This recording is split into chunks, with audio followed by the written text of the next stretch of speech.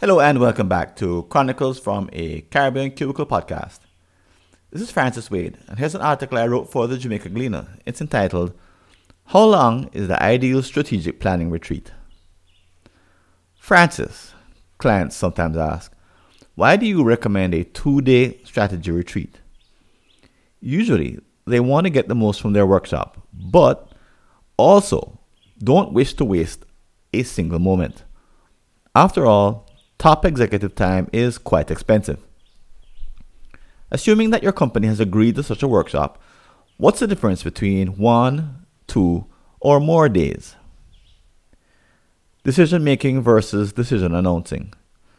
Sometimes companies just want to announce decisions which have already been made, town hall style.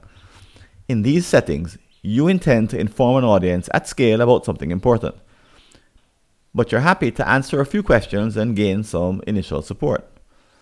Expectations are low. Participants don't expect an open-ended conversation on all aspects of the business.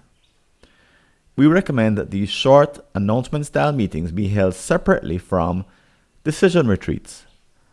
By contrast, the latter are designed to foster the most powerful breakthrough conversations possible. The stakes are deliberately boosted so that extensive game-changing resolutions can be made. Jim Collins and Jerry Porras, authors of Built to Last, call them BHAGs, Big, Hairy, Audacious Goals. To facilitate these discussions, attendance needs to be limited to 18 people. In this way, your team can have all the necessary conversations to come to consensus. Before leaving, you should ask for a clear show of support.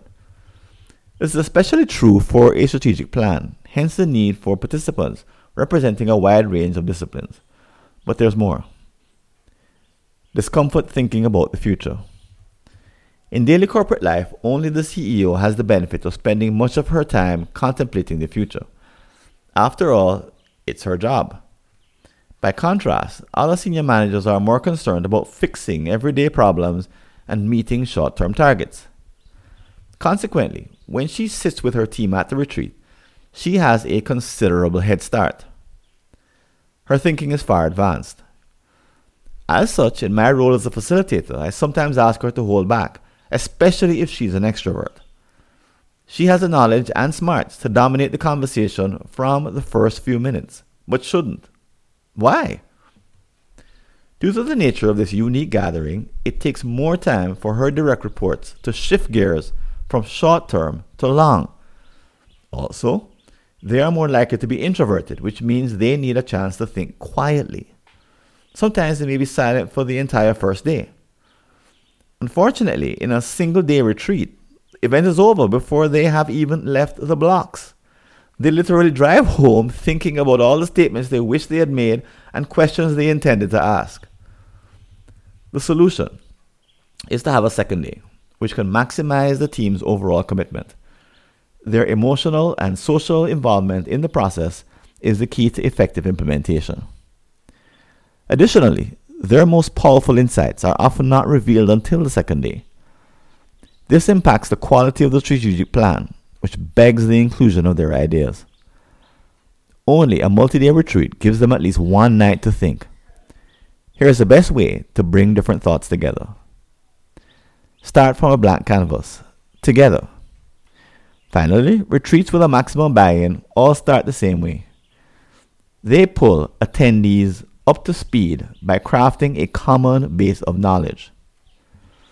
This ensures that no one has an insider advantage. Instead, subsequent ideas are based on a shared but informed blank canvas. This is a far cry from meetings where the leader announces the end result from the start. By so doing, he unwittingly reduces attendees to foot soldiers.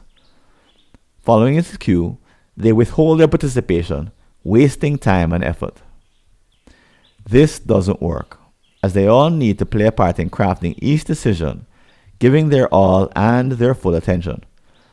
It's the only way to tap into their functional knowledge and experience required by a sound strategic plan. When these fundamentals are in place, there is no need for more than 2 days. Instead, you can plan for intense discussions from start to finish, which maintain momentum once it's established. Before the 2008 recession, clients used to expect 3-day retreats as the norm, with relaxing and fun activities sprinkled throughout. That changed when budgets tightened, but it was actually a benefit. Now retreats are focused affairs intended to move the needle in the right direction in the shortest time possible. They require more than ever from all concerned, but the results are equally robust. Our study underway of 50 retreats producing 15 to 30 year strategic plans shows that 2 days are ideal. Given all the conflicting needs, it weaves the path and gives the company the greatest opportunity to have an effect in a single, concentrated effort.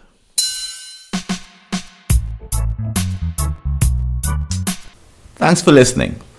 Do you have an unsolved problem in your Caribbean company related to strategy, productivity, engagement, or business process improvement?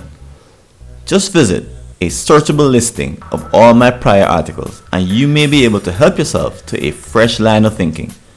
Go to blog.fwconsulting.com or see the show notes.